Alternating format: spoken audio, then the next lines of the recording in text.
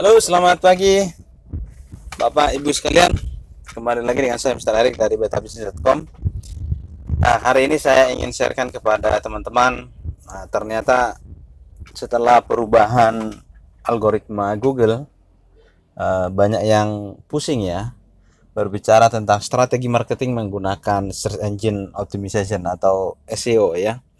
Karena tentu dari sekian lama kita menggunakan Google itu secara gratis, mereka juga pengen mendapatkan keuntungan tentunya. Karena itu saat ini sangat diprioritaskan iklan-iklan berbayar kalau di Google ya. Jadi bisa kita perhatikan kalau kita mencari sesuatu menggunakan kata kunci, kadang-kala yang berbayar itu bisa sampai 4 di halaman 1, bisa sampai 4 baris itu adalah iklan berbayar. Nah, bisa kita bayangkan kalau misalnya 4 baris, nah di bawah iklan berbayar biasanya masih ada Google Map gitu. Artinya 4 dia iklan berbayar, yang kelima Google Map, yang keenam baru kita punya website kalau ada di urutan pertama menggunakan search engine optimization atau SEO ya. Jadi kalau ada pun yang galau, website saya sudah di halaman 1, tapi kenapa kalau misalnya pendapatan kok berkurang, penjualan kok menurun gitu ya? Karena memang ya itulah yang terjadi setelah perubahan algoritma sejak Mei 2019. Yang menjadi prioritas yang pasti ya, yang pasti itu adalah yang berbayar. Sementara jumlah pengunjung di Google itu semakin hari semakin meningkat. Jadi potensi kita menggunakan SEO tetap masih bisa, tetapi menurun dari yang biasanya ya. Bisa kita bayangkan kalau sekarang misalnya saya sebutkan tadi 4 iklan tambah 1 Google Map 5, yang keenam.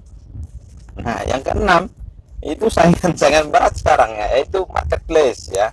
Ada Tokopedia, ada Bukalapak, ada Shopee yang paling banyak merajai. Nah, kita digusur lagi. Nah, yang kalau misalnya kita scroll ke bawah halaman 1 Google, iklan muncul lagi di paling bawah ya. Jadi biasanya 4 iklan di atas, 2 di bawah, 6 ya.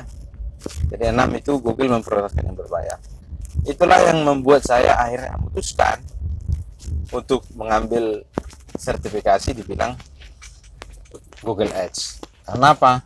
Saya ingin memastikan bahwa pelanggan-pelanggan yang ingin cepat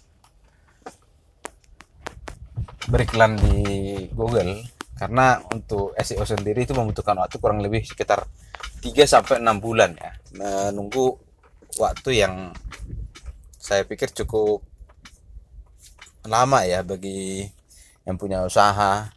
Tapi kalau misalnya tidak ada yang mau kejar sih ya bisa aja. Apakah nanti SEO kita tinggalkan? Sebenarnya tidak kita gunakan. Jadi saya selalu bilang semua channel yang ada di internet Anda harus gunakan.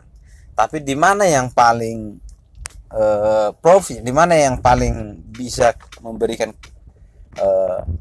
feedback yang bagus dan percepatan yang lebih baik, ya tentu memang menggunakan yang berbayar, yaitu Google Ads ya. Dan teman-teman sekelas saya itu banyak yang bermain dari ads yang lain yang kita tahu. Akhirnya sekarang mereka menggunakan Google ya. Jadi mungkin itu guys, pembuka. Kalau teman-teman ingin bertanya tentang bagaimana Google Ads, nanti silakan langsung di komen atau di WhatsApp ke saya atau di email boleh, di komentar di kolom yang tersedia di bawah ini juga boleh ya. Bagikan informasi ini kepada teman-teman Anda dengan cara share ke akun Facebook atau akun Twitter Anda atau akun sosial media apapun yang Anda gunakan saat ini. Oke guys, mungkin itu dulu. Sampai ketemu di podcast saya berikutnya. Mudah-mudahan bermanfaat dan Anda selalu tetap banjir order ya.